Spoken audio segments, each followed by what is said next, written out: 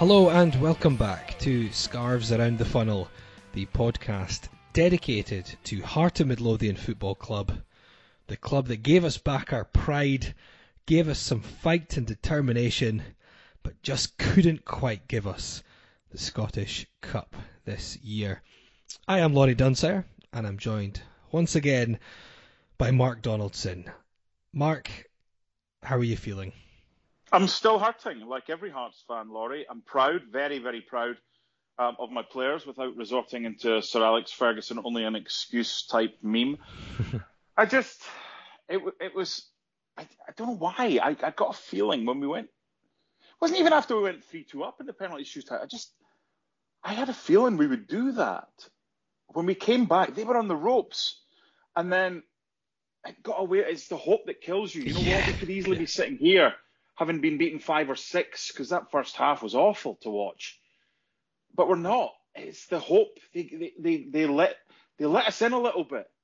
They said, there's the cup. Here's the maroon ribbons. Yeah. But they forgot to tell us there was a banana skin right in front, and we were so close but so far away. But so proud of them, because this could easily have been a post-mortem. Well, Laurie, what do you make of that? A 6-0 defeat in a cup final. But it wasn't. And there's... I want this to be as positive as a podcast as it can without glossing over the negative aspects of Sunday. Yeah, and I mean, I know some people get frustrated with the glorious failure type approach, and I've seen some comments along those lines, but it's hard not to, you don't want to be, it's hard to be completely negative when your side has put in such a good performance for, certainly from at least the halfway mark in normal time, and come so close against a side who, regardless of some recent slip-ups, are in recent years by far the best side in Scotland. And although they look like they're not going to hold that accolade this year, they've got a lot of top players, a huge budget compared to Hearts, and they were overwhelming favourites, as you would expect. So I think you have to put a lot of things into context. But we will talk about a lot of areas of the game, and I know what you're saying. It's sometimes, and we'll speak about some of the feedback. Some of the feedback we got is that, God, it would almost been better if we'd just been pumped if it kept going like the first half. And I understand that feeling. And I said it was sort of similar last year when we ran them really close, and it wasn't quite as hard to take because I really had no hope in 2019. I was very surprised that we ran them close last year. I have to say I was expecting a good doing over by Celtic last time out, and obviously in the end we were probably the better side, and Celtic had 2 clear chances, one of them a penalty, and they scored them both and they won. That game I felt pride, and I have to say the hurt was there, but it didn't last that long. I understand that. Whereas, I get that. This time I thought they were there for the taking, and at half time, it was a case of Christ, this game looks dead and buried, but to be so close and to have them on the ropes, whereas the last one, as soon as Celtic levelled, albeit it was against a run of play, you kind of you felt like it was you felt like, right, can we hold out and take this to penalty kicks? Whereas on Sunday, you really felt like even when we just got one goal, I have to say in that very moment, it wasn't just a case of I've got a glimmer of hope. It was, let's do this. I wasn't suddenly thinking, let's scrape a second goal and we can maybe drag this to extra time. As soon as we got that one goal, because of the way Celtic have been recently, I thought, this is there for us to win now. Oh, it was. Bomb scaring goal, old defender, Captain Chaos alongside him, former Killie left back, centre back that couldn't defend, playing at right back. They were there for the taking. And it totally depends the way you want to look at this, because that was one that got away. Regardless of how they're a better side, that if they'd all played to their capabilities and we'd all played to our capabilities, they would have won. But they didn't, and we had them on the ropes. Here's the difference. They were able to bring on a guy who played at the World Cup, Tom Rogic, and a guy who's played for Scotland and scored twice against England in that very stadium, Leigh Griffiths. Regardless of the issues that Leigh's been through and where he is right now as far as, is he top form or is he nowhere near that? Doesn't matter. They were able to bring on those types of players. We brought on Josh Ginnelly, and it changed the game, and we did well. However, we weren't able to bring on the calibre of World Cup players or Scotland internationals. We brought on players who, albeit changed the game, and were better than what we had, who performed that day, because Jamie Walker, for whatever reason, just didn't show up. I don't know what the problem was. It wasn't too dissimilar position for him, and we'll talk a lot about the formation coming up. But let's put this into context, and this is why I think is important. We look at our chances that we missed, and Josh Ginnelly had a couple. He had the one that was one-on-one. Yes, it's a chance that's gone a begging. However, we don't have an Odsonne Edouard or a Lee Griffiths or someone like that who, if one-on-one, is more likely to score than someone you just hope, like Josh Ginnelly was. We are what we are. We have good players, but we don't have great players. We are where we are. We deserve to be in the Championship as far as what happened last season is concerned on the pitch. We don't deserve to be in the Championship the way that it happened, because it was curtailed. And I'm not going to go over old ground again. But the bottom line is we got that far, but we were unable to get over the line. When I talk about selective commenting, everyone does that as a supporter of their club. Oh, if only we'd scored that chance with Josh Ginnelly or that other chance. You've got to be able to look at the other side. And this is where it can be advantageous for me as a commentator to know that there are two sides to the story. Because when I was a fan, when I was a fan purely and simply, that's all I was as a fan. I wasn't a media member, I wasn't a commentator or whatever. There's only one team playing. You only have your maroon glasses on. You only have your maroon scarf on. They can look at that and go, wait a minute here, Odsonne Edouard had a chance.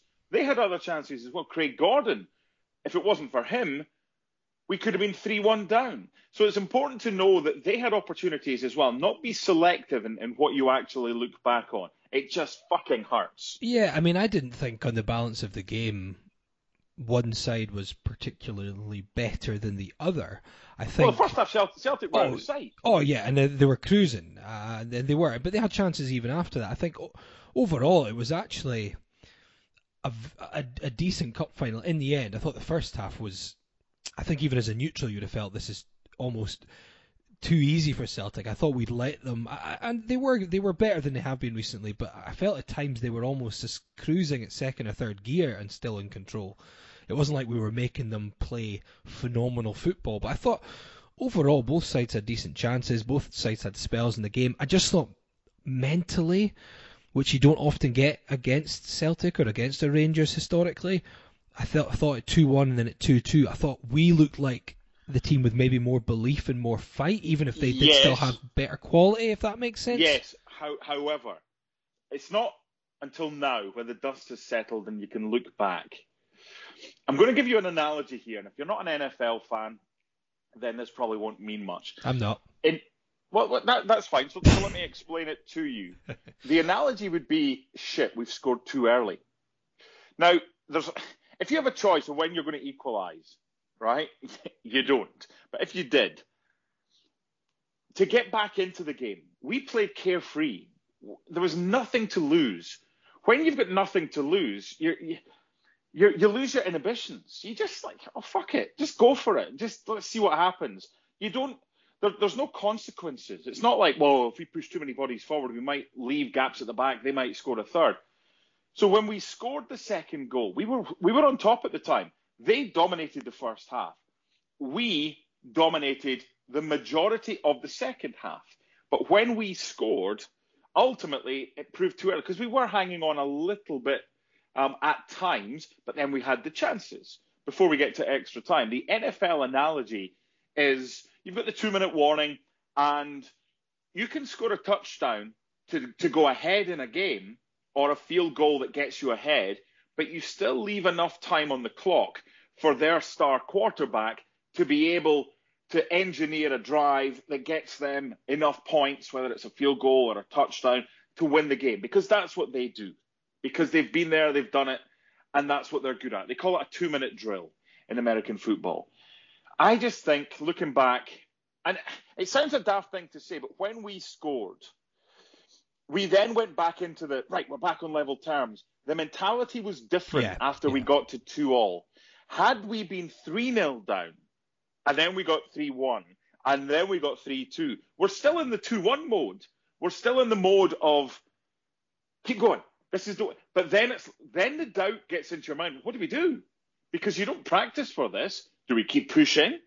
Then your inhibitions come back. Then your worries and your consequence comes back. Oh shit, it's 2-2. We need to kind of shut up shop a little bit.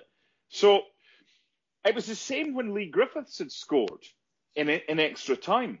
For the 6 minutes before we equalised, that was 2-1 scenario of the first half. And then after 111 minutes, there's a lot of tired players. I wasn't looking forward to doing this podcast after we lost, but it's kind of cathartic in a way, in that pride is never going to go away, and is never going to go away, because we were 2-0 down in a cup final, and we were being absolutely rammed. It was a boxing match, and I know we spoke about the heavyweight boxer being Celtic and on their last legs, and I thought they were, because they were so beatable. But at 2-0, it's funny, if everyone looks back at their phone and the messages they sent to their friends and their family at halftime, people are like, what is Robbie doing? What is Aidy White all about? Can we bring Jamie Walker on for the second half? Because he hadn't really shown up. Everything was negative, negative, negative, as it should have been. We're all in the same boat. I'm not trying to rewatch the game and say, well, pretend I didn't send that text. I'm always wary about tweets that I send because they can come back to bite you on the bum pretty quickly. But I could send messages, and I sent a few at halftime going, this is embarrassing. Because we could get absolutely... Was that one to Robbie, was it? But there's the thing, you've tweeted something or you've sent something, and then suddenly there's a turnaround. You look like a right arse. That's why the game lasts 90 or 120 minutes. And as much as it stung at the time, as much as it still stings, and as much as it hurts, and it will continue to do for as long as you're alive and you look back on Hearts in the Scottish Cup, there has to be an element of that could have been so much worse, and we came so close. Would it have been a deserved win? That's subjective. I don't think so. But I don't think we deserve to. I think we deserve to take it to penalties. And there were spells towards the end of the game and towards the end of extra time. I kind of thought, just give me penalties. Just give me penalties. And then you take your chance. We did. And then you look back and you're like, you're 3-2 up. Your goalie's had a save. They've got to score, or you're 4-2 down. Yeah, well, we'll get to that. I mean, we'll talk about the lineups and the game, and we'll get some reaction that we've had from a few of you on Twitter. We'll go through that, and I guess let's relive the Scottish Cup Final 2020. Here's some of the highlights, the lowlights, the action from the game. On the right hand side, tries to clip it into the Hearts box. It breaks to Christie, edge of the area. Left foot shot, it's a decent one. It's a wonderful goal by Ryan Christie. See it coming. And Celtic are in front. I think it's always a penalty these days, and Edouard will get the chance from 12 yards. Edouard steps up and he chips it into the net. Very cheeky from the French striker. And Celtic double their lead. Looks for Halliday, still has it in the area. Halliday digs it into the box. Boyce gets into it, and Hearts are back in it. Liam Boyce gives Hearts hope right to the start of the second half. Ginnelly whips it in with pace, decent ball. Hazard's missed again, headed towards goal. His claims over the line. It's a goal. It's a goal. It's 2-2. Goal. The goal has been given, and we're all level at Hampden Park. Whipped in by Ryan Christie, decent ball. Attacking, it's Brown, blocked by Gordon, and it's knocked over the line. And it's Lee Griffiths who gives Celtic the lead again. Curled in by the Englishman. Out comes Hazard, misses it, knocked towards goal. It's across the box, and Ginnelly scores! Hearts are level, they've pulled themselves off the canvas again, and it's the substitute Josh Ginnelly who forces it in. Christie on his left foot. Great save, Greg Gordon! The first player to blink is Ryan Christie. Gordon saves against his former club, and it's advantage Hearts. Kingsley, pressure kick here. Steps up. Oh, it's a poor penalty, and it's saved by Hazard. Whiten steps up. Oh, it's been saved by Hazard. 22-year-old with one goal this season, the Norwegian international against the Scottish international Craig Gordon. Can he win it for the men in green and white? Ajer with a long run up, steps up, and he rifles it down the middle, and Celtic have won the Scottish Cup on penalty kicks. It's Ajer who is the hero, but Lee Griffiths runs over to Connor Hazard, the young goalkeeper. Celtic will be crowned Scottish Cup winners. Okay, so that was Hearts 3, Celtic 3, and then Celtic 4, Hearts 3 on penalty kicks. Before we get to the key moments and how things ended up, let's have a look at the team first of all, because it was quite interesting. So Hearts, maybe not so. I mean, in changes, Ollie Lee went out and Andy Halliday came in. Not a huge maybe surprise that there wasn't too many changes. A lot of people didn't expect maybe Aidy White to get a start, but he obviously was quite effective at times against Queen of the South and kept a place. I guess the interesting thing here was I looked at it and I thought, okay, yeah, we've gone 4-2-3-1, 4-3-3, however you want to call it. I even checked I sent the media guys, the Hearts media guys who were at the other side of the stadium, who were obviously in and around everything that was going on, and I said, so is it a 4? Is that what we're playing? I went, yeah, 4. Call it the 4-3-3. And that was how it was looked at. To be fair, someone had messaged me before the game saying, I've heard we're going to play a 3. And I didn't see it when I saw the lineup, as in when I saw the team lineup on the team sheets, but obviously very early on it was evident that it was indeed a 3. And I know Robbie's spoken about it after the game a little bit, and it kind of was, it was what you'd highlighted last time, I think, didn't you? I know Ryan spoke about 3 as well, but you'd mentioned the potential reasoning for a 3.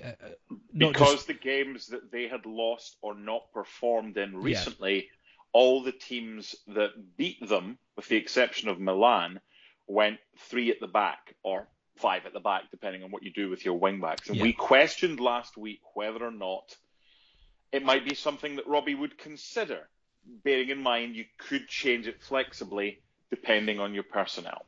Yeah. So, I mean, the interesting thing with that is the fact that Celtic did not go with a 3, which is what we thought Celtic would go with. And I did get their formation as a back 4 at the start, because I looked at their team and I was like, there is no right wing back there. It's like, I don't watch Celtic often. I've seen him a few times. I can't see anyone they could play at right wing back. And I messaged a few folk, and I think it was actually Joel who said what he'd confirmed as a team, and that was a back 4. A 4-3-3 effectively, or 4-2-3-1. Pretty much what Hearts would normally play, that system where you could call it 4-2-3-1, you could call it 4-3-3. And I didn't expect that. I expected them to go with a 3. So it was a very interesting switcheroo, wasn't it? Where we adjusted to a team that, for reasons that Robbie highlighted and reasons that you highlighted, to be fair, last week, that teams had been successful with against Celtic. And Celtic, who in recent weeks have normally played a 3, ironically, the only game recently of the last 5 or 6 I could see when they hadn't played a 3 was that game against AC Milan, where they played a 4. But they went to a 4, so suddenly you had this complete change around in tactics. And we're going to talk about, so, I mean, the lineup: Gordon in goals, Halkett, Berra, Kingsley, Smith right wing back, White left wing back, Walker, Halliday, Irving, Naismith sort of, it was kind of a 3-5-1-1, I think is what we were trying to do. It didn't really look like that for a lot of this first half because we were pegged back so much. Now, in the first half, and you mentioned being open about messages. We messaged each other. I messaged some people. Robbie got it wrong. What's he doing? This is terrible. It's all over the place. And it wasn't like, we were trying to dissect the positions or the tactics. It was just that Celtic were all over us. They were dominating. We couldn't really get out of our half and get much ball. Was it to do with the change in tactics? Was it more to do with the mentality? It was hard to put your finger on it, and it was even harder to put your finger on it because we came out for the second half with the exact same formation anyway, but a whole different team. Yeah, and the player that probably same personnel. The player that most of us would have taken off at half-time had a brilliant bit of skill that got us back into the game because he was able to find Andy Halliday, who was then able to cross for us to get the first goal back. So, this formation in the first half that we went with, let's dissect this, because for the first 5 minutes of the game, we started the game all right. Yeah, it was that's then a fair point, yeah. Then we went into our shell. Then we sat off them a little bit more. Then we got a little bit deeper. If it was a mental thing, we showed them too much respect. But this isn't we were awful from the kickoff. We started that game all right with that formation. And it quickly became apparent it was that formation. But then once you stand off them, once you drop back, regardless, and we speak a lot on this podcast about momentum. If you've got it, it's such a powerful thing. Regardless of the momentum that they have, if you are a team struggling for confidence, but you get the ball in a good area with good players around you, that's going to help. So we sat off them a little bit. Was it something that was a mental switch up? I don't know. But in that first half, it probably could have been more. It's funny though, because if we're looking back at the moments, by like you say, the first few minutes we started brightly, but it very quickly went into Celtic controlling things. But then the first real clear chance was ours, and it was from nothing. Yeah. And if anything, I felt that should, we spoke about Conor Hazard briefly last week, and it was more the fact that he's untested at this level. A couple of games for Celtic. He's not consistently played at this level of football. And then at moment 14 minutes in, Smith played an okay ball through, but it should have been one that the defenders were going to get there and usher Naismith away from goal. It was under control, really. And then suddenly, at the corner of the eye, you see Hazard coming, just sprinting off his line for absolutely no reason. And suddenly Naismith almost scores from absolutely nothing. And you almost feel like that could be the moment that gives you more belief again, because you're like, what is their keeper doing? He's 2 games and and to be honest, I know he ended up being the hero, but I thought we'd let him be the hero with those penalties. We did. He was awful. He might turn out to be a great keeper, but he was horrendous on Sunday, I thought. But that's on us. That's on us. We didn't trouble them enough. Did we show them too much respect in the first half? I don't know, but the way I look at that's the equivalent of an outfielder in goal. Not ability-wise, but it's a case of, if you know there's an outfielder in goal, you make sure you test them as early and as quickly and as often as possible. Yeah. Take shots from distance. Have a go. Make sure if he does spell it, the second balls are there. He is what he is. It's not his fault. And good on him for ending up being the hero. He could easily have been the villain had that ended up in the back of the net after 14 minutes. But I think with games like this, you look specifically at goals you concede. That first goal, sometimes you look at a goal and you're like, oh, we could have done so much better to stop that. That's a piece of genius from Ryan Christie. I think Halliday gets involved inadvertently trying to deflect a ball. Eddie White was in there as well. There was no one that could have closed him down before he got that shot off. It's just a stunning goal and nothing Craig could do about it. So you're like, that's a kick in the teeth. But, okay, let's reset. It was a cracking goal. It was Eddie White who kind of glanced the header inside, and it unfortunately fell to Christie. I thought maybe someone could have been in that area a bit quicker, but it was an absolutely fantastic strike. The way he opens up his left foot, 22 yards out. As soon as he hit it, you knew exactly where it was going. The second one is... Well, before you get to the second one, yeah. my big issue here is I was watching that on TV, thinking the first 10 minutes, yeah, I'm all right with that. But I was taking it in 10-minute chunks. We nearly got to the second 10 minutes, 0-0, and then we conceded. I'm like, shit, okay, right, let's regroup. This next 10 minutes are crucial. We were awful between minutes 20, conceding the goal, and conceding the second goal. It was like the tactics had been set up to contain. I think Robbie did suggest that, though, didn't he? Sorry to cut you off. I think he did suggest that they'd set up to... Yeah. Of course, we spoke about this last week. And when you delve into and you look so closely the minutiae of potentially the tactics of a game, and you see how they are, they got confidence from the first goal, and that was us on the ropes. I'll keep going back to the boxing analogies. From minutes 20 through to minute 29 when we conceded the second goal, we were on the ropes and we offered absolutely nothing. That was when I really feared that this could be 3, 4, or 5. Yeah, you just wanted the bell for the round to end, didn't you? Basically, for half time to get back in there, because obviously a third is going to be your knockout, isn't it? If we, yeah. So it's a good road to go down with the boxing analogies. Because I said it in commentary. I said at this point when it was 35, 40 minutes, I was like, we just need to get in at half time, in with a chance, which is what you have at 2-0, a small chance against Celtic maybe, but a third goal, would have really killed the game. I think, even though we talk about you scored 1 and 2 and you could have scored 3, I think 3-0 mentally, it's very hard to come back, especially if you're the underdogs anyway.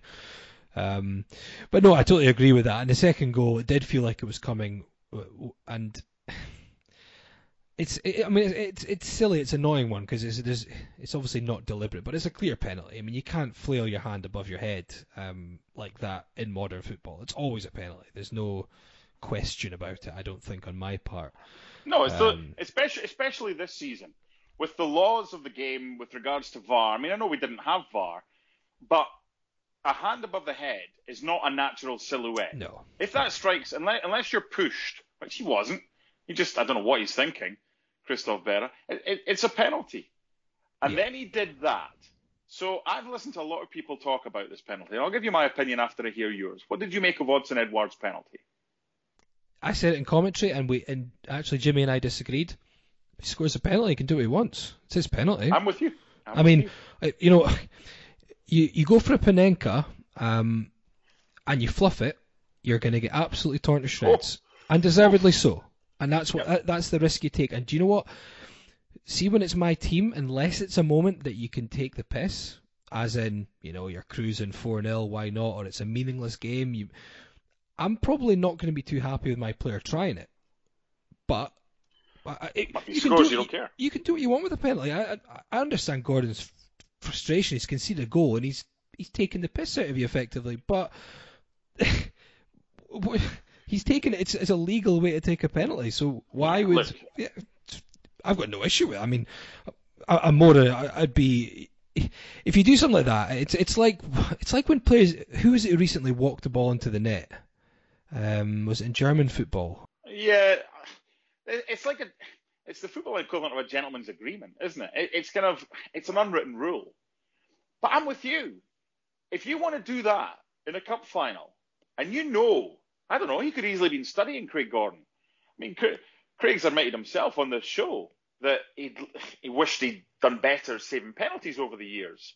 If I'm a penalty taker on the opposition, just like goalkeepers do their homework on the takers, if I'm a penalty taker, I'm doing my homework. And if I see in the last 10, 20, however many penalties you watch, Craig Gordon dives, I don't like it. I hate it being on the other end of it, and I wouldn't want my team to do it. I'm going to take you back to April 2016. Jason Cummings, Hibernian, made a right arse. Against Dundee United, didn't he? A right arse of it.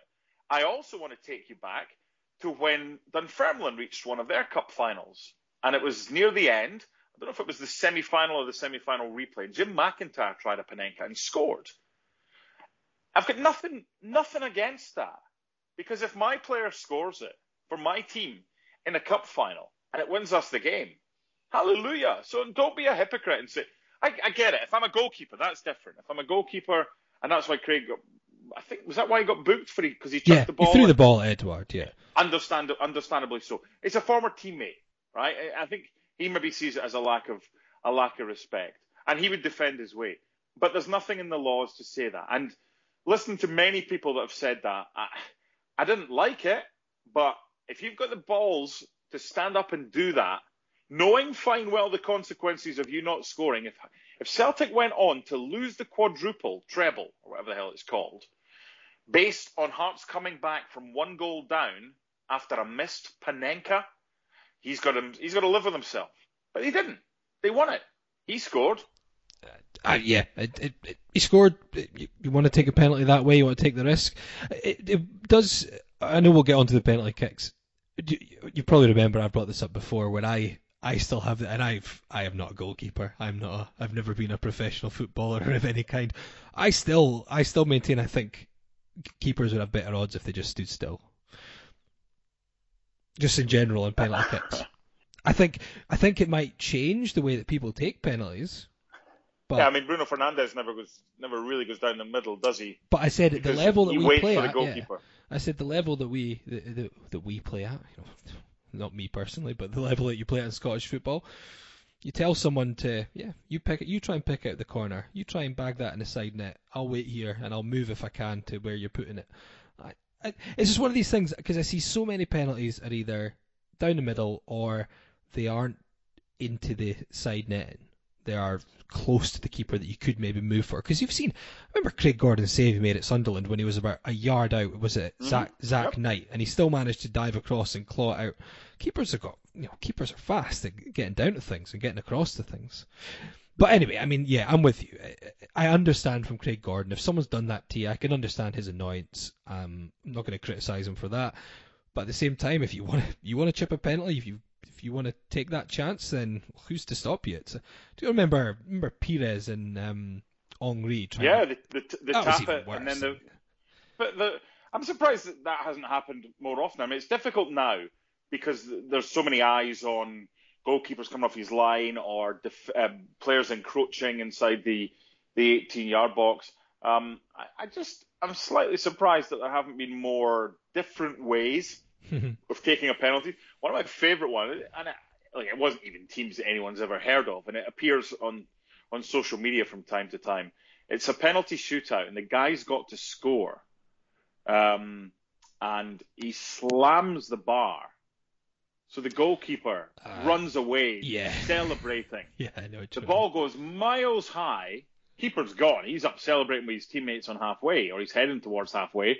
Ball now eventually makes its way back down, but because of the way that the ball's been hit and hit the bar, it's got backspin on it. Yeah. So when it bounces, it then heads back towards the goal. And then suddenly the teammates at halfway are like, shit, get back. Too late. Ball ends up in the goal. So that's quirky. That's different. But look, it's funny, we're spending a lot of time talking about the penalty that put Celtic 2-0 up. And ultimately the game was decided by penalties, of which, had he still been on and not been substituted, I would have been very intrigued as to what Edouard would have done with his next penalty. I always get fascinated by that, the second penalty someone has to take, whether it's a retake or it's a second penalty in the game.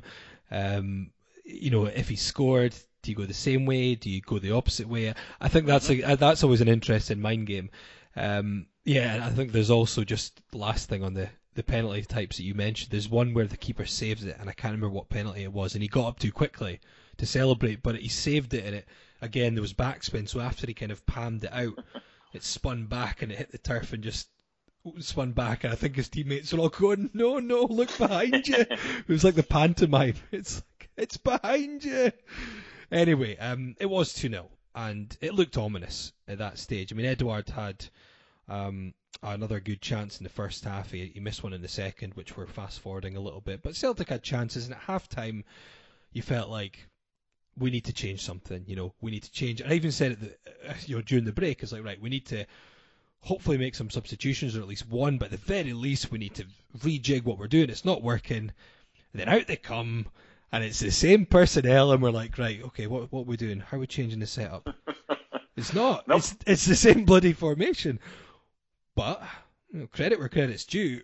It didn't take us long. 3 minutes into the second half, and like you mentioned before, of all the players on the park to I guess swing the game not back in our favour, but give us another chance, it was A.D. White who did absolutely brilliantly on the left wing. And as much as Christopher Ajer is not a fullback, he is a centre back. He's not a slouch. He did really well not just to flick it away from him, but he held him off.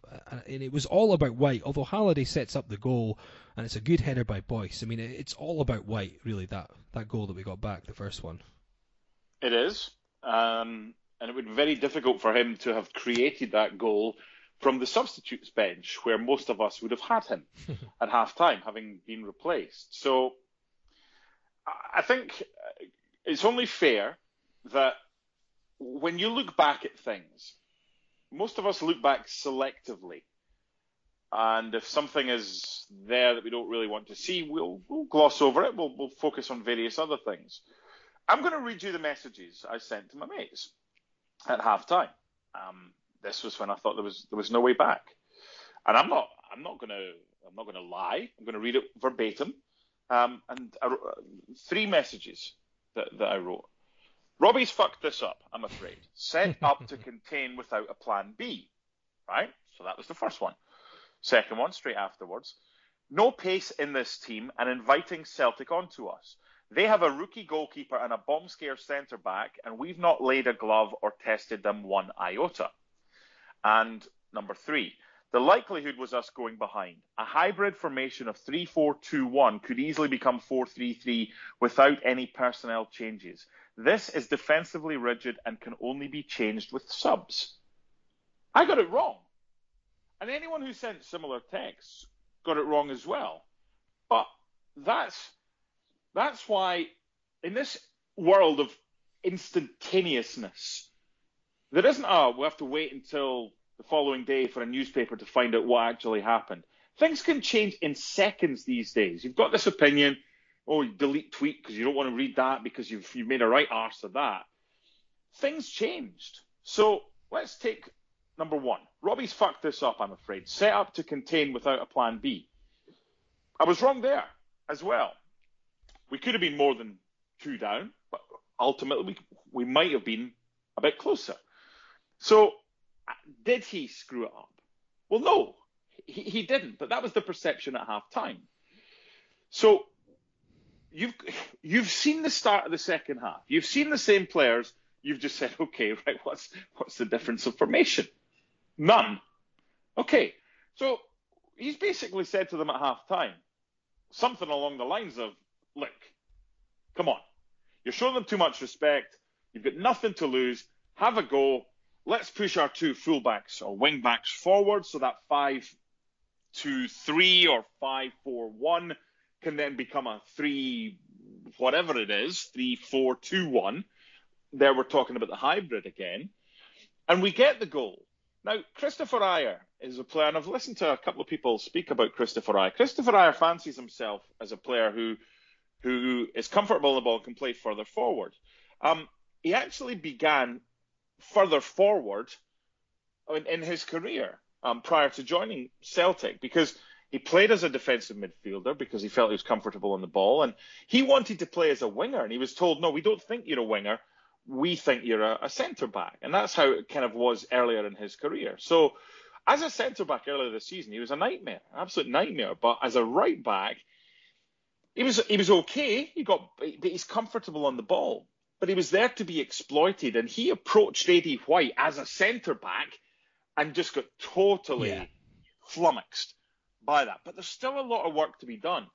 I love the fact, and here, I never put a tweet or I never put a message out about Eddie White. It was a save draft. I thought it, and I thought, why? Along with everyone else that I read. And I don't know what it is about Eddie White. When we had Phil Hay on, Phil was talking about, before Eddie White's injury, he was going to be potentially one of England's bright young things. He's not that player anymore. But Craig Levein saw something in him, and subsequently Robbie Neilson saw something in him to start. If you're playing Kingsley as a left centre-back, you need another left-back or a left wing-back, and Eddie White was the choice. So there's a lot of humble pie that had to be eaten by a lot of Hearts fans. But after we got that goal, then you're thinking, you know what? Back to the boxing analogy, they are on the ropes this time. Indeed. Edouard actually had a good chance after we got that goal, but yeah, it did feel like the tide was turning a little bit, and I guess one of the big moments is 57 minutes when we do make a change, and it's Jamie Walker coming off, and it's Ginnelly coming on, and we'll get into talk about Ginnelly because obviously he plays a big part in what happens for the rest of the game, but I don't want to focus on too many negatives, and some players were better than others, but you felt that most of the players who were involved throughout the game, on a whole, had a big contribution. And we talk about White. I mean, I didn't think White was fantastic overall in the game, but he has that great moment and he worked hard. Jamie Walker's the one where he wasn't there. I mean, he just like you were saying, people joking, can we bring Walker on at halftime? He just he was anonymous. You could almost have forgiven, if I hadn't had a team in front of me and I had just been made to watch it from the start of the game without anything in front of me. He's one of those where you'd be like, wait, is Walker playing? You would have to keep double checking because you just didn't notice him whatsoever. Here's how I would handle this if I was a manager, and I'm glad I'm not. I'm glad I have the ability to send erroneous text messages, make an arse of myself, but don't tweet them because you can't get them back. You can if it's just you and your pals, then it's fine. You can admit you screwed up. They're off Monday, Tuesday. We're recording this. What day is this? Wednesday? Tuesday. It's hard to tell at Christmas. Honestly, I don't know. I'm watching Juventus right now without a clue what day it is. So they're off today, or they were off today. They were off Monday, Tuesday, and they're back in Wednesday. I'd have the training session as normal, no problem. Try and pick their heads up. I think psychologically that's important. Different people will deal with it differently. Craig Gordon, from what I understand, was absolutely distraught at the weekend, but thankfully he's a late 30-something player and not a young early 20-something player who doesn't know how to maybe handle it going forward. I mean, Craig Gordon's had highs and lows in his career, and he didn't think he was ever going to play again. So, and he's won all those trophies. He'll be all right. He hurt at the weekend. But if I'm Robbie Nielsen, I'm having the training session as normal on Wednesday, and then I'm just, as the boys go back in and get changed into their various changing rooms that they have to be in now with COVID and separate and everything, just say to Jamie, just afterwards, or just not shout out in front, just to kind of just curry in, as my gran used to say, and just a wee whisper. I said, "How was that training? You mind if I get a word with you? Just come and see me in the office after you're done. No issues whatsoever. Just come and see me." And I would have already have prepared Jamie's best bets from this season, and I'm not showing him anything from the weekend. He doesn't need to be shown anything from the weekend. I would just say to him, look, see this and this and this and all the good things you've done this season. It's there. So we just need to get to the bottom of why it wasn't there at the weekend. Is it a big game or big stage mentality problem that he has? And if it is, let's work on that. Is it it was too much for me? Okay, let's work on that. But you have evidence of the good things. And it doesn't matter if it's against lowly championship sides or whoever it's against. Good play is good play in any game. And at times, Jamie Walker, he was the first name on the team sheet for a couple of games because of the way he was playing. He was brilliant. And then we had the times where he was playing alongside Stephen Naismith, and we thought, only one of them can play in that position. No, both of them can, and behind a striker. So I'd be showing him the good stuff and then asking him, just leave it to him. I'm not going to offer an opinion as to why I think it didn't work for him on Sunday. I want to get his thoughts. I don't know what they would be, but that would then tell me a lot about where he is mentally. Because this is a player who, I remember coming through, I remember speaking to John Murray when Jamie was a 16-year-old, and John was waxing lyrical. He goes, we think we've got one of the next big things. And Jamie's potential was huge when he was coming through. And when he left, he probably thought, I've got the world at my feet. I'm going to go down south and I'm going to be the next big thing. I'm going to live up to the expectation and I'm going to make a success for myself. It's happened to some players, but it didn't happen to him. He went to Wigan. He started one game in League One. That was it, that season that he went down.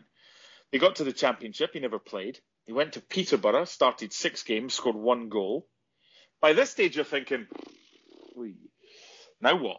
And I think it was a resurrection to come to Hearts. I think his career was resurrected. This is a kid that's 27 years old. He could be, or about to be, in the prime of his career. I think you find out why Sunday happened for Jamie Walker, and you work out and you work with him about how it doesn't happen again on a big stage. Because I want to be putting Jamie Walker's name on my team sheet, one of the first ones on my team sheet. Yeah. I don't want the next time Hearts get to a semi-final or a cup final to go, ooh, remember the last time we played Celtic and he went missing? And remember when we took him aside after training and we didn't get the answers we were hoping for? That's what I would do with Jamie Walker. Yeah. No, I agree. I think the big frustration for a lot of fans is the talent and the technical ability that he has. And you see an Aidy White, and an Aidy White is not impressed a lot of the time for Hearts, but when he does, you think it's largely because he gets stuck in and he gets involved and he works hard. Whereas with Jamie Walker, that the talent is there. You see some games where he puts it on. It's just about finding a way to I guess make sure that happens more consistently and in the big games. But anyway, the man who came on, Ginnelly, obviously helped with the resurgence in the game for Hearts. A couple of minutes after coming on, he probably should have scored, and this is where you start to feel, Jesus, Celtic are starting to shake, because Duffy and Jullien, I mean, it was, you could have played Benny Hill music and it wouldn't have seemed out of place. I don't know what they were doing. It was just from nothing. If that's not a catalyst for belief in the opposition, I don't know what is. Yeah, I mean, it was utterly bizarre, obviously, and I think Ginnelly was as surprised as everyone else when he was suddenly handed a ball to go through one-on-one. On his, obviously, because of the angle he came in at and he wanted to get on his right foot, it was harder to maybe get his boot around it to get a good bit of power, and it was a fairly routine save for Hazard in the end. If your player's one-on-one, you expect them to do better. And that's why I said earlier, we didn't have an Odsonne Edouard or a Lee Griffiths in our team. We hadn't just brought one of them on. I mean, he'd been on for... I know, but it puts to bed the suggestion that we were discussing 2 or 3 weeks ago about, could Josh Ginnelly play through the middle? No. I mean, I think he's been out for quite a bit. He was on for 2 minutes, but I agree it's finishing maybe was a weaker part of when he came on. I know he scored, but it was... I think I should send it to Ryan, actually. I think I said that's Ryan McGowan range during commentary. Yeah. But then 8 minutes later, he is involved in the goal that does get Hearts level. A corner kick, whipped into the box, and Connor Hazard, one of his many dodgy moments, completely flaps at it. Kingsley heads it back towards goal. I have to say, with the naked eye, I don't know what your view was. I couldn't tell at all, the naked eye, a couple of times, just because of the way, the angle the player was at on the line. But Hearts were very convinced, which is often a big sign of what's actually happened. Right. So here's a couple of things about this. One, it took too long for that goal to be awarded. It did. Okay? You have an additional assistant referee looking right at it. And I've watched it again, and he could claim, the player who ended up off the pitch, having put it back across goal, was in my line of sight. Well, move. You should be the one that indicates that. You've got goal line technology and an additional assistant referee. I am not convinced, and will never be convinced by anyone or their arguments, that if we did not have goal line technology on Sunday, I don't think that goal would have been awarded. No. Because we had it, I think that's why it was awarded. I am not convinced that additional assistant referee would have given it. So no, because I assumed it hadn't been given. No, it was the referee, because the main camera on TV showed the referee, because you saw Robbie in a replay.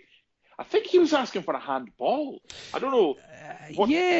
Because the way he tries to chest it off the line, again, it's hard to tell, but it did look like it hit his arm, and it would be what, deliberate handball and a red card? Yeah, but I think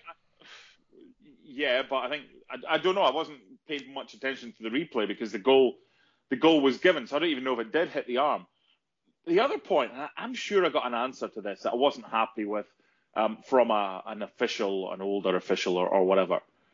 You have an assistant referee, and I don't know why. I mean, we don't have VAR, but so we've got 2 guys with sticks behind the goal.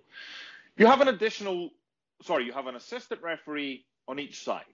Okay, main stand side, the additional referee runs from the right side of the line. So he's to the right-hand side of the centre circle. On the far side, if you're on the tunnel side, the main stand side, your assistant referee is on the far side to the left. So he runs corner to halfway line from the left. Why do you have an additional assistant referee on the same side behind the goal as an assistant referee? So you've got 2 sets of eyes plus a referee, which should be able to, anything that happens in that area of the park you should be able to rectify pretty easily. But on the other side, you don't have someone behind the goal to the goalie's right, and you don't have an assistant referee on the left-hand side of halfway. Whereas you've got two guys within spitting distance on what, and again, I can't remember what I was told as to why, because I have asked the question before. It's just, I didn't like the answer, so I'm like, well, I'm not remembering it. It seems stupid. So maybe the additional assistant referee will claim that he couldn't see it because right at that convenient moment of the ball ending up just over the line, as it was proved, there was a player right in front of him. Well, move.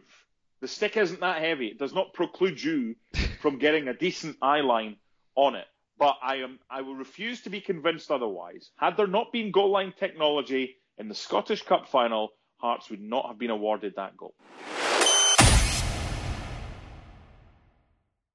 So 2-2, there to be won, and should we have won it? 91 minutes. Smith did really well, sliding in, gets it down the line. Ollie Lee does exactly what he should do, cuts it back. Ginnelly, yeah. What's it, 12 yards out maybe? I think it's a harder chance than it looks.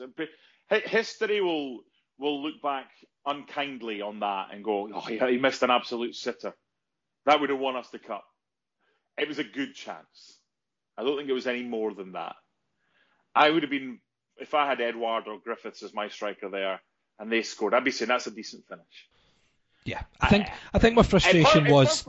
At first I thought it was deflected. Yeah, my frustration was the fact he completely skied it, I think I said in commentary, you want to at least try and hit the target, and you maybe get a deflection off that defender and it takes it in. You maybe the keeper blocks it, someone follows up. It's just, I think it's the fact that it was scooped a mile over the bar was the frustration. But yeah, it wasn't a tap in. It wasn't an easy chance. No, it was a good chance, right? It was a good chance that went a begging. I don't really have much interest in looking back on Hearts' defeats as far as let's watch that again, right? Which we're just doing. Yeah. No, I mean, but I'm replaying the game in my mind. I'm not.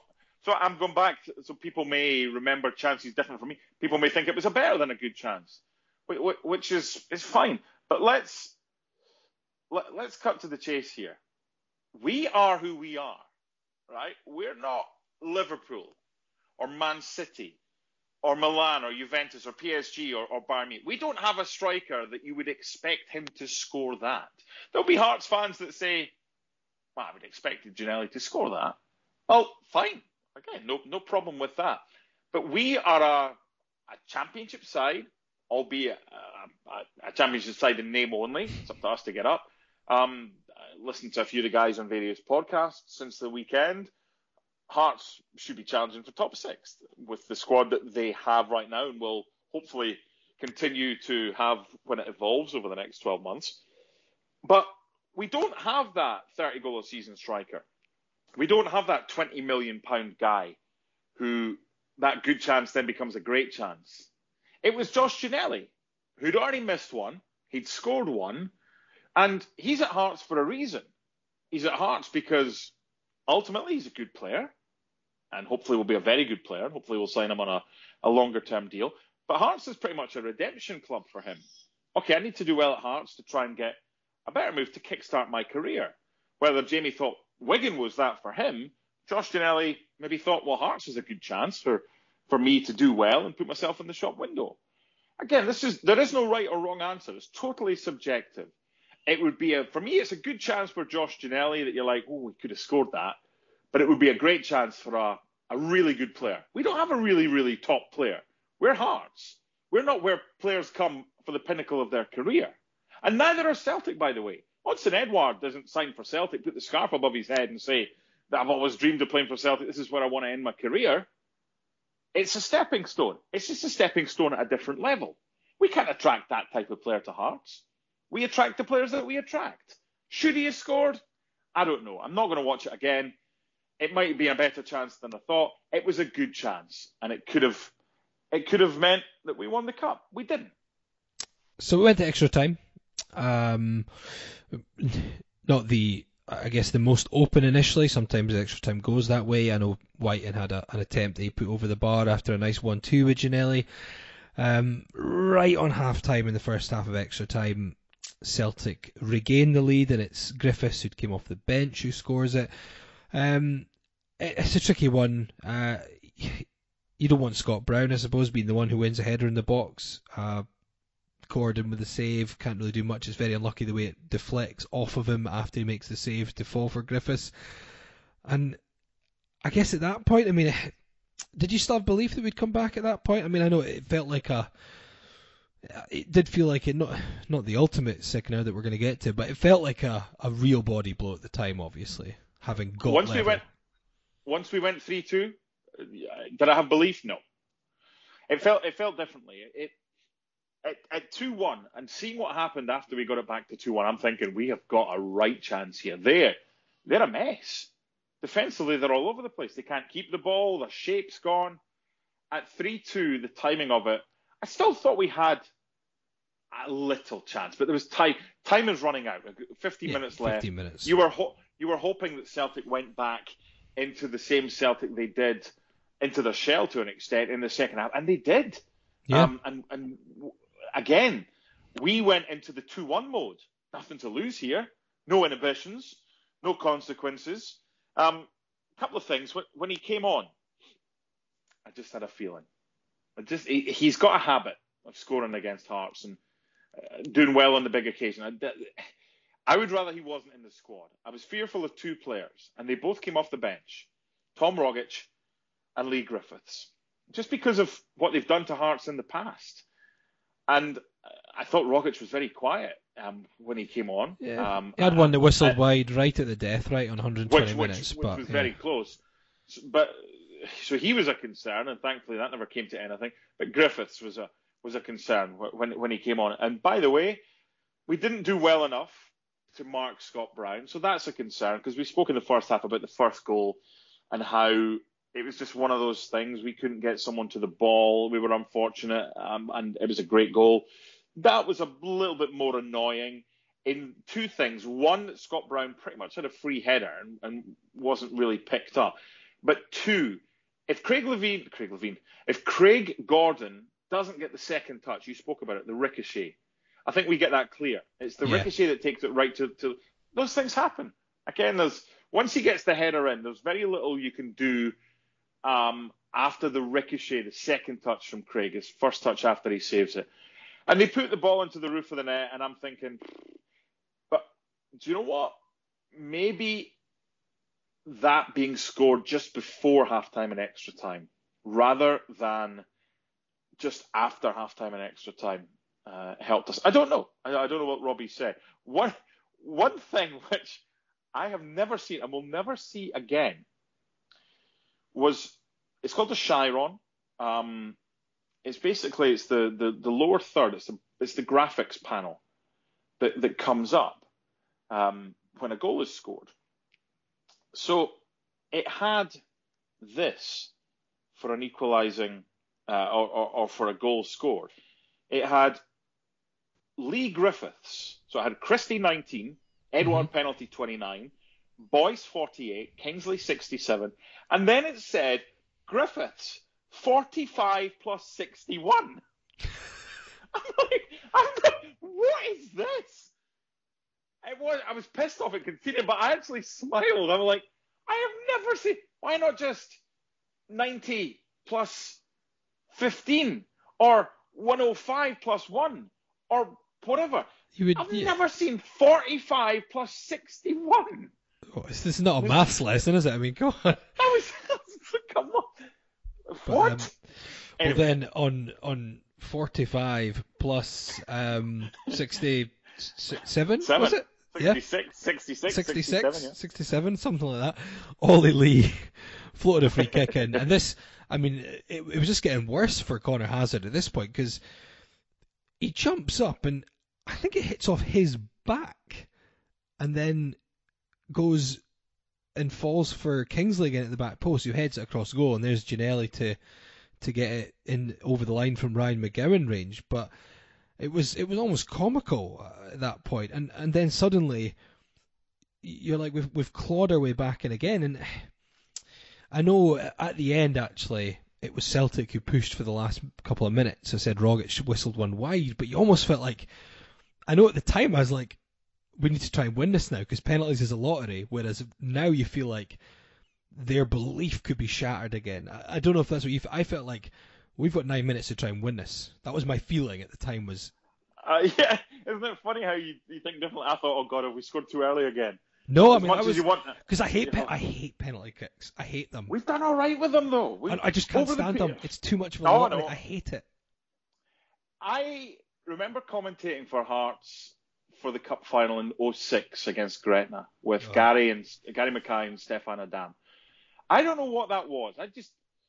I had a feeling. I was like, this will be it. Lawrence Brodie was an absolute mess alongside. He was just a puddle of goo. I couldn't. They had the Kill Bill theme, was it? They do that. Battle Without Honor, or Yep. I wouldn't try and hum it, but you know the one. I remember that playing and just standing there. But part of that one was like, oh my God, we can only lose here. Even if we win this, it's going to be like, oh, Hearts only managed to scrape past Gretna. It was like, it just felt like all the pressure was on us anyway in that game. But even more so, I was like, even winning this on penalties now is like barely pass marks. I know in the end, when you actually do it, you're still celebrating. But oh God, no, I hated that. I was dreading those. But I'm normally like nervous Nelly, and think the worst. I don't know why. I felt we would win that game on penalties against Gretna, and the penalties were really good. And I thought the first 3 penalties we took were exceptional, and it reminded me a little bit of the feeling I got with Scotland against Serbia. I kind of thought, you know what, we've got a chance here. And then when Christie missed, God. But going back to before we kind of continue with that, Rogic scored really late to kill Aberdeen. Oh, I know. And I thought, he's going to do this again. And if you had offered me, and this should be an interesting thing. You can think about this yourselves, whether you would or wouldn't have done so. So, if whoever comes up to you after Ginnelly equalises and says, you can sign up right now, we'll not play the last 8 minutes of extra time, I'll give you penalties right now, I'm taking it. Are you? No. Okay.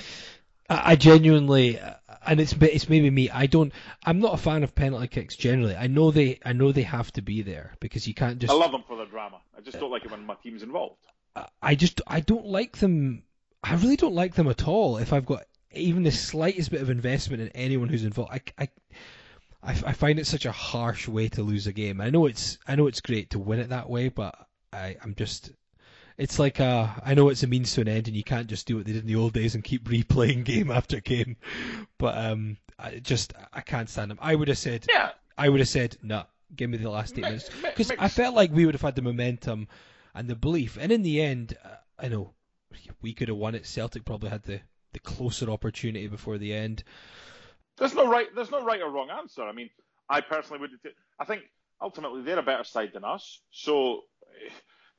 That doesn't necessarily, because they were a better side when they were a mess. And you know, I said so we got to penalty kicks, and Jimmy was talking about, we've got Craig Gordon, great keeper. They've got Connor Hazard. Their keepers look. I was like, Jimmy, he's going to save 3 penalties now. You've said that. You know what's going to happen. And I said, because you can't lose as a goalkeeper on penalty kicks. I know that's not entirely true, but it's almost a no-lose situation for a goalkeeper. You don't really get blamed in a shootout much, do you? You can no. And I'd rather have Craig Gordon in a penalty shootout, even though he said to us that he's not saved as many as he would have liked. He's not got the best record. So before we talk about the specifics of penalties, I just want to go back to Hearts' equaliser. Stephen Naismith and Scott Brown throughout. It was like itchy and scratchy, right? And they were playing. It was like the goalkeeper was like a totem pole, and they were going left and right and scuttling and scurrying around them throughout the game from set plays. The goalkeeper when he came for it, I don't know if whether Naismith and what he'd done previously was in his mind or whatever, but the goalkeeper was a mess. And I don't know if what had happened earlier was part of the reason for Hearts equalising, because he came for it and never got there. But anyway, it finished 3-3. Can you guess what the first thing I did at referee John Beaton's full-time whistle and extra time was before penalties? I don't know. I put 100 quid on Celtic. I just thought, if Hearts are losing this, I want to be compensated for it. Oh, did you see? It's not a tangent because it's relevant to what you just said. Did you see the bet the Hearts fan had? No. Oh, this is the guy. I actually tweeted him and gave him my commiserations, because this is agony. So this guy had. He's on Twitter. What was it? SJenks77 on Twitter. Anyway, I saw this well after the game. I saw this yesterday, which was Monday. So he had one of these bet builders on Bet365. Mm-hmm. Andy Halliday to be booked. Stephen Naismith to be booked. It should have been both odds on. Stephen Kingsley to score any time in the match.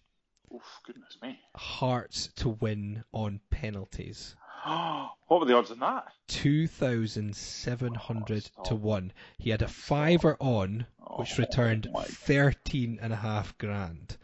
Now, this is a Hearts fan as well. This isn't a neutral. This is a Hearts fan. Now, just to make it worse, so I followed the thread and then I messaged him about this.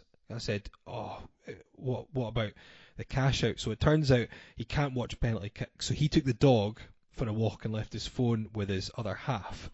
Oh no! So was the cash out available? 10,000 cash out, and she was too slow. It froze as she was trying to process a 10 grand cash out. After Christie's penalty got saved, she tried to cash it out for over 10 grand, but she wasn't quick enough. You know how it gives you it for a bit. Yeah. Then there's a 5 second kind of delay. It froze it between that and then. Oh no! And I was like, oh my god. So did he leave? So wait a minute. He's gone for a walk with the dog. Yeah. So he didn't want to watch the penalties. Nope. And he said to the missus, "You deal with this. Yeah, it's up to you if you want to take the cash out." So I think she was quite upset actually. He said, because that's a big amount of. There's so much going on here. I mean, I was devastated just because Hearts lost on penalties, but. Surely the cash out is available prior to taking the dog for a walk. I feel for the possibly, partner. But I think at that point it probably would have been, the bookies aren't going to give you half because it's a 50-50. It would have probably been, I don't know. I'm just theorising. It would have been maybe a couple quarter of grand or something. Yeah. They're stingy. They do not. Oh, I know. So with Celtic still would have been probably maybe. Oh, I never heard about this. No. I'll forward you the screenshot. Honestly, I saw that. I hope he doesn't have a go at is it the wife or the girlfriend or something that he left the phone with? I think he just said the missus. So yeah. So wife or girlfriend? Yeah. She's done nothing wrong. No, I don't think he was. Blame her for. No, I don't think so. Good. That's a hell of a pressure. Oh. I mean, not on the same level, but it reminds me of my brother-in-law, 2012, Hearts Hibs. Because we got married over here in November 2010, we never had the opportunity to have our wedding party, our wedding reception, until the 18th of May, 2012. So we booked it long in advance. I knew Hearts would be in the semi-final, but I knew it was after the draw that we booked the Gorgie Suite. It was where we actually had it. I booked it through Hearts, and Graham Pacitti did the catering. And then I booked it after the draw pitted us for Celtic, and I thought, well, there's no chance. I said, so there's no danger that the Gorgie Suite's going to be needed that weekend. So I booked the Gorgie Suite. We had our big party there. Craig Gordon was actually there. Okay. Craigie came along because Craigie and Lainey, my wife, because he played with her brother, so they've known each other.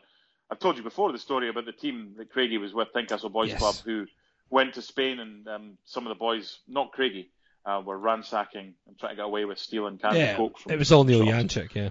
Yeah. So, and Stotty was there. Big Stotty came with his T-shirts. Hibernian Scottish Cup winners 2012. So there's a photo of my wife with that going, yeah, that'll be right. And obviously that never. So it was an unbelievable weekend. So my brother-in-law, Graham, Craig Gordon's former teammate, likes a pint, as we all do. And for the minute, all that week, Hearts are beating Hibs 5-1. 5-1. So all you would say, well, come on, this is stupid. 5-1, 5-1, 5-1. In the morning, I went with my mum and dad and my father-in-law and my brother-in-law. We all went through together. All you heard, 5-1, 5-1, 5-1. We checked odds. We'd gone to odds checker. We got the best odds, which I think were 100 to 1. I can't remember what they were, but let's say it was 100 to 1. He was going to stick 20 odd quid or whatever. So he'd gone to the same pub, and this is when it gets a bit bizarre.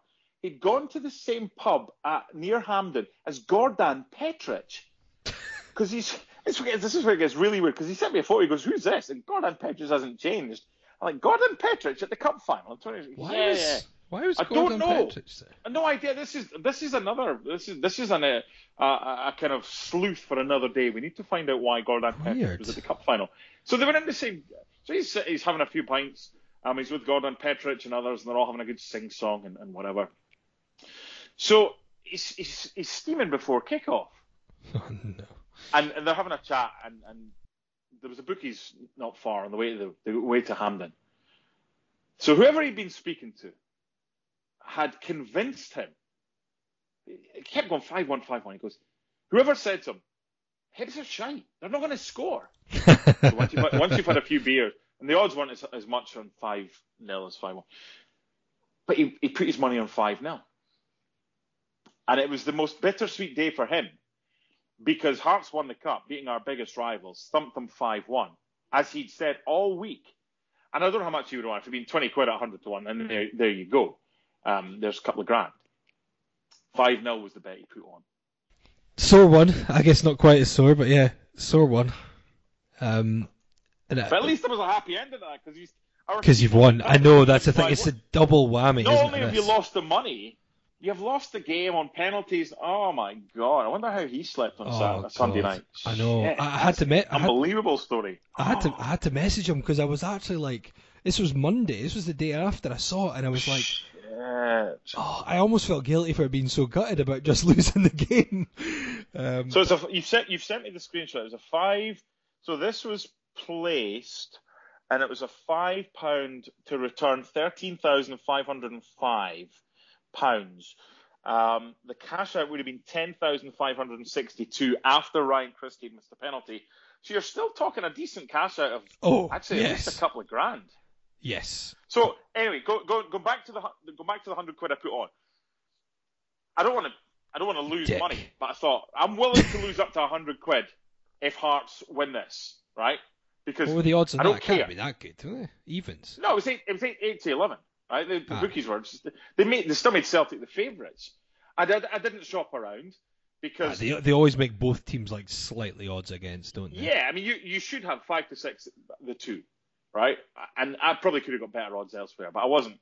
I had this premonition in my head throughout the game of when we got back to level terms at 2-2. That's when I kind of thought, I said, if this goes to penalties, I can't really lose here, because either my team wins the cup and I'm down 50, 100 quid, or I'm compensated for my team losing the cup. And I won 78 quid or whatever. That's insignificant. I don't know why I did it.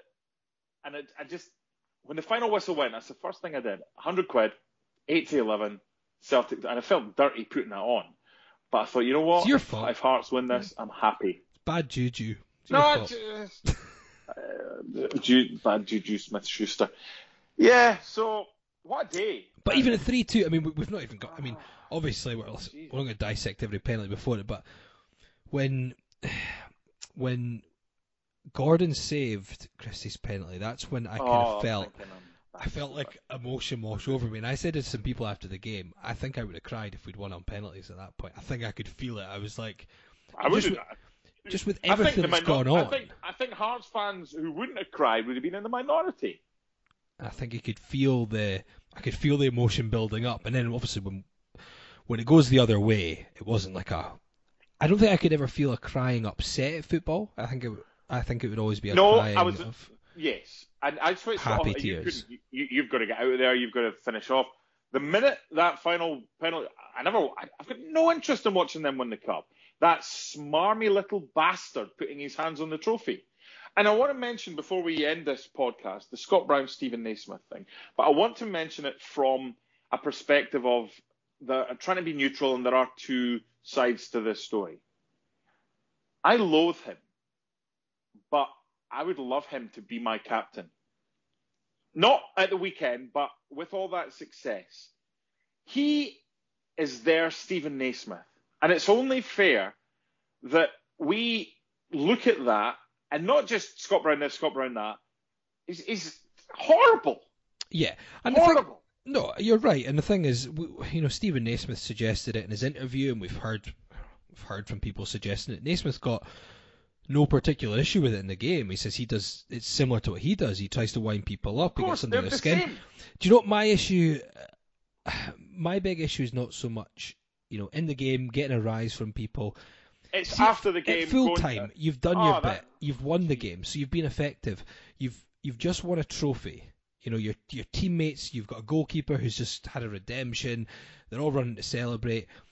Don't be a fucking arsehole, and the first thing you do is run to the opposition players to goad them. That 100%. That is what that gets me a little bit, because I'm like, why is your first reaction not to celebrate? I mean, do you know what? Sorry, Laurie. If we'd won the cup and that would have been the first thing that Stephen Naismith had done, we would all be like, look at him, great, he's went straight to them. That's a dick move. It is, and I would, to be honest, I would have maybe. I think I would have maybe. I wouldn't have been annoyed by it, but I would have understood it as being a dick move if Naismith had done the same thing. I would have criticised it, but yeah. No, of course, we have a similar type player. I think he's Scott Brown light, in that his shithousery has a limit. I'm not sure Scott Brown. And do you know what? If he's happy doing that, then fine. Nothing that he does is illegal. It's just shit. It is. It's like having to, and I didn't have to, but I was tidying things up and I was watching, and there was something very bizarre. I mean, we'll quickly talk about the penalties, because I felt the Kingsley one was the moment, I think, for not just for me, for everyone, because, I mean, it was a poor penalty, but when that was missed again, it was almost maybe the first time in the game since 2-0 down that I felt we're not coming back from that.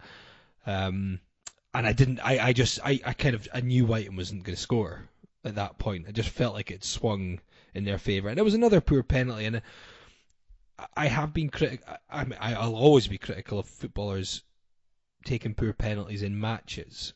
I think in normal situations in matches, if that makes sense.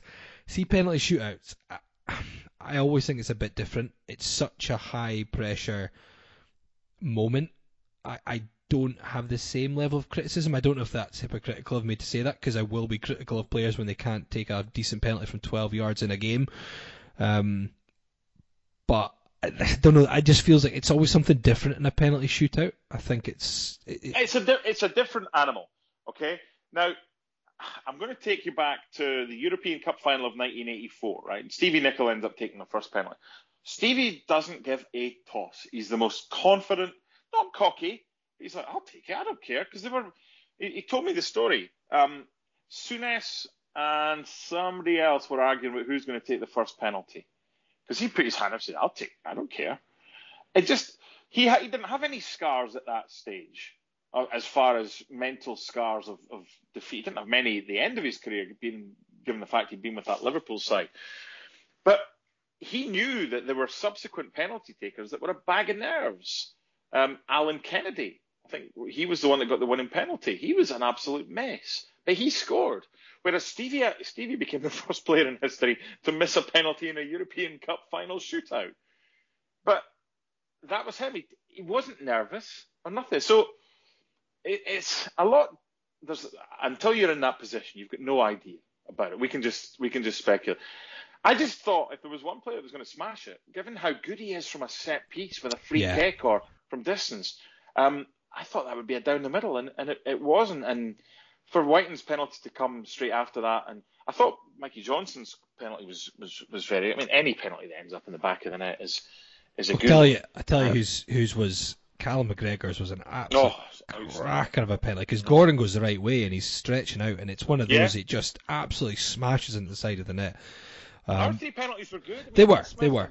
And Smith and Lee. Unfortunately, Boyce went off. I think was that because of injury. Well, it's funny. Came on? It's funny because I mentioned after the game, I was like, why was Halkett not one of the 5 players? Because Halkett obviously took penalties for Livingston. Is a very good penalty taker, but apparently so he did. Yeah. He was struggling at the end of the game. Really? I don't know exactly what a lot of them were. Yeah, so I think he'd either said or had been assessed and was struggling too much to take it.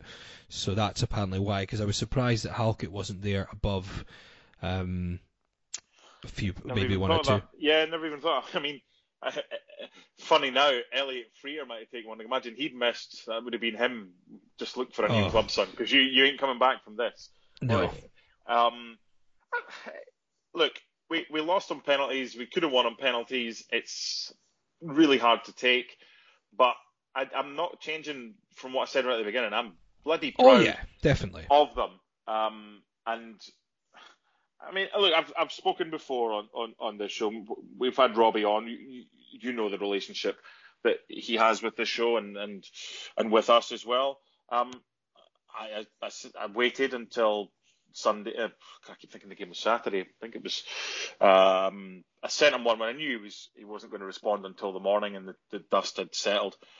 I said, proud of you and the boys. This one stings, but will come again. Always hearts. Got one back. Well, I woke up to one that he'd sent when he got up. Thanks, mate. Take it on the chin and make sure we win the league now. Sport is all about how you recover from a kick in the balls. Yeah. That says a lot about the manager we have in charge of this football club. Robbie Neilson is a winner.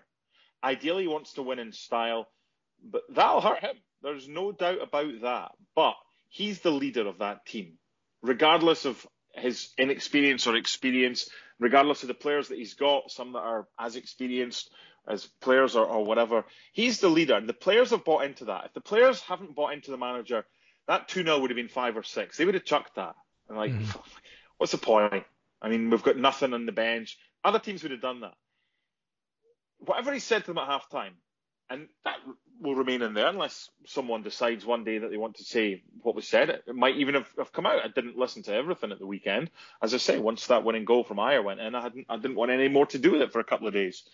I don't know what was said at halftime. And when Robbie's promised us he'll come on this show, and he did say before the end of the year, if we'd won, he would have been on this week. He promised us that. But we'll get him on, and I want to ask him the question. If he wants to answer it, fine. But he must have been under immense pressure at halftime to make changes, if not personnel, but tactically, and he didn't. Those changes would have come, I've got no doubt about it, had we not have scored as early as we did. And I think it would have been interesting, and it will be interesting to hear from him, because the question has to be asked when we get to speak to him. What was your plan B in the second? And don't fucking bring up my text to my pals about that he'd fucked it up, Dunsire. Please, because we want to have him on the show 2 or 3 more times. He wasn't getting a screenshot sent to him of that. But I want to ask him, at what stage, if you hadn't scored, were you contemplating change, and what would that change have been? And Robbie's open and honest, and he'll probably tell us. And also, what did you say to the players at half time? But he has a winning mentality. We heard that from what he said to us, and he toned it down when he was on this podcast ahead of the Dundee game. He was absolutely desperate to smash them to bits. And he was so pleased at that game that we won 6-2 at the start of the season. Then his attention turned to Hibs. He wanted to do exactly the same to them. He wanted to put a marker down that, hey, we might be in the Championship, but that's in name only. We're a good side. Well, fine. Prove it. Show it. We didn't show it in the first half for long spells against Celtic. We did against Hibs. We did against Dundee. And we did in the second half. Twice we were down. Twice we came back into it. We now have to build on that. That shouldn't be the pinnacle now, coming that close to the Cup. For Robbie, this will be about winning this league, but not just winning it in style, and winning it by a lot of points, by scoring a lot of goals, by beating Ayr United, by proving we can bounce back. That's what it's going to be for Robbie Neilson. I'm right behind him, right behind the players. I'm proud of them. That hurt. It will always hurt. But let's go on. Let's kick on from this. Let's have another cup run. And you know what? If we reach another Scottish Cup final, why should we be frightened of anybody?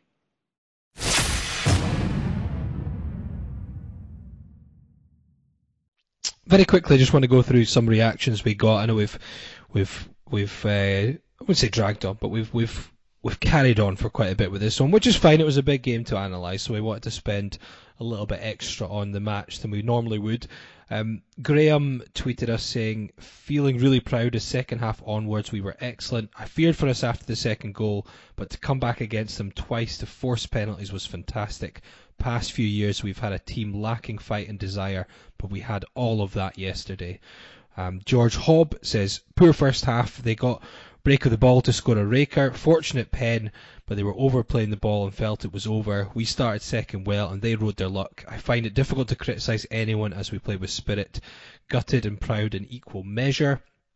Rab Hay says, gave them too much respect first half, press better second half, got to take your chances. Telegraphed the missed penalties, but where was Halka who took them for Livy? Gino, and why put Freer on if not to take a penalty? He says Gordon poor on penalties, 4 of 6 guessed wrong with guys he knows well. Oh, that's harsh. Maybe harsh. You know, I thought he pulled off one good save, and there were some decent penalties. Obviously, Ayer going down the middle is maybe one, but you only need to save one if your team scores them all. Indeed. He did that. Indeed. Flitch says midfield didn't work in the first half, inability to hold the ball. Walker didn't show. Second half, much more on the front foot. Both fullbacks excellent, and Lee helped by getting on the ball. Ginelli a good out ball. Boyce a miss going off, which is a good point as well. If we'd got in front, we would have won, in my opinion, and hard to argue with that. Bry Pie says, still totally gutted and my throat is sore. What went wrong? We were way too scared of them in the first half, and it showed in the half-time scoreline. Second half and extra time, we pressed them and ran at them instead of making them control the pace of the game. And I mean, it's a similar theme. I can't get through everyone. I agree with all of them. Yeah, it's hard not to agree with that. Alistair Steele says, we were so far off the mark in the first half, no out ball, different prospect with Ginelli on, devastated to lose, would have been easier had we just been pumped. Imagine the tweets you would have got if we'd been absolutely hammered. And where the club would be as well, as far as trying to pick yourself up from a cup final pumping, with the fans absolutely livid, having a right go at Robbie for being tactically naive because they got thumped 5 or 6. Look, I'm not trying to gain a success out of a failure. I'm just trying to gain some positives. And I think if everyone was to tweet, I think pretty much most people would be along the same lines of what we've received. Yeah, I mean, do you know what? It's something. It hurt. That's what's hurt the most for me as a Hearts fan, and this is because, and it'll be different for you, I think, and different for a lot of people slightly older. 96 I was aware of, but I wasn't really a fan. I didn't go to a game till 97. That's when I first got into Hearts, so I was very fortunate. Missed the losing cup finals, saw 98. Didn't appreciate 98 as much as many would have. I enjoyed it. I celebrated it. My dad was highly emotional. I wasn't, because I was still very young. And obviously I got the 2006 and the 2012 successes. The losing finals have been 2013, where we played St Mirren. I was just annoyed at that one. And then 2019, where I expected nothing, and I thought we were unlucky. I haven't had one of those where I felt, you feel pride, but you're so close. To be 3-2 up on penalty kicks and then to lose from that point. I've not had that kind of heartache, I would say. That was a different type of heart. Yeah, we've been crap, but that's different. We've been shit at times when I've supported Hearts, but I've not had that, have one hand on the cup basically and have it torn from your grasp effectively like that. So that's kind of new for me, and I know for you and for a lot of people. It's new for a lot of people because cup semis, I've thought with that. I mean, the Celtic game in '88, we were that close to reaching the cup final. We lost to St Mirren in the semi the year before. 86 was just a kind of, after what, if we'd won at Dens, I think we would have done better. I'm not saying we would have won because Aberdeen were a good side, but I think we might have won in 86. 87, I'm just going through them off the top of my head. 87 against St Mirren was a pain in the ass. That hurt. But these are semis again. 88 to Celtic really hurt. The Airdrie ones were fucking horrible because you knew you were better than them, but Sanderson and these pals are just horrible. I know we've had subsequent finals and semi-finals, and we lost a semi-final to Rangers 3-0.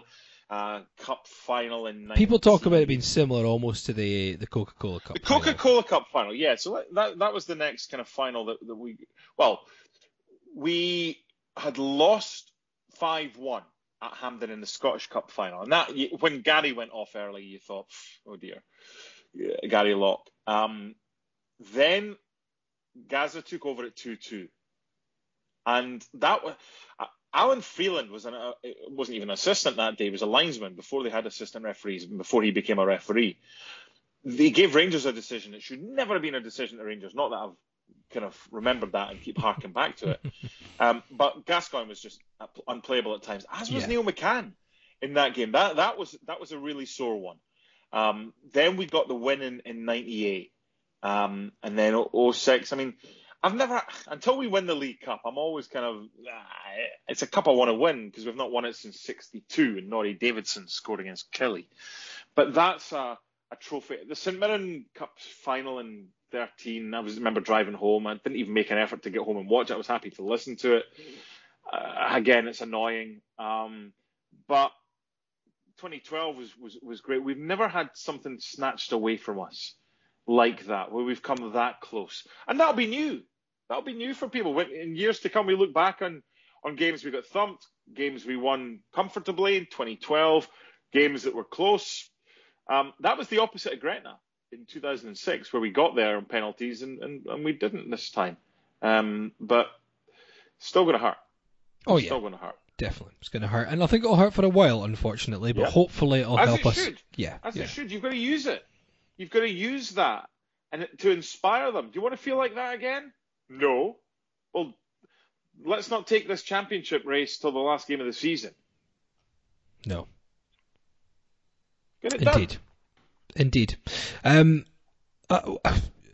not much point in previewing Ayr United. I think we're just too much. We'll want a reaction. Hopefully the players will come back and we'll see the best of them again, and we'll get a good result on Boxing Day. That was cathartic in a way to chat about that. It was not in a that's we're okay now. We'll be okay. We'll be fine. We've got the right people in charge. We've got the right players. We've got the right governance of the club. We'll be fine. We'll be playing in the Premiership next season. No doubt about that whatsoever. But you know what? The next time we taste proper success, i.e. winning a trophy, we'll be able to appreciate it more, given how close we came to this and we didn't get our hands on the trophy. We'll be fine. Definitely. We'll be back next week, and we hope you've enjoyed the cathartic discussion we've had on the cup final. It's a bit longer than normal, but obviously it was probably the biggest game we've had to review, I would say, since we've been doing this podcast, maybe. We'll be back after Christmas. We'll probably be back maybe after we've played both Ayr United and Arbroath. You know what it's like at this time of the year, though. And we will review the games when we're on. If you want to get in touch, you can email podcast@scarvesaroundthefunnel.co.uk, or you can tweet us @aroundthefunnel. But until next time, have a good Christmas. So I hope you've got something planned, Mark. Happy Christmas, everyone. I know these days you can't really do very much, can you? But no, I've got nothing planned. I've got a little break from the Serie. I've got 2 games tomorrow. Milan Lazio, and then come back on the 3rd. So near, but yet so far. Happy Christmas, everyone. Indeed. Until next time, Merry Christmas, and we'll have a few drinks over the festive period to drown those sorrows. I get no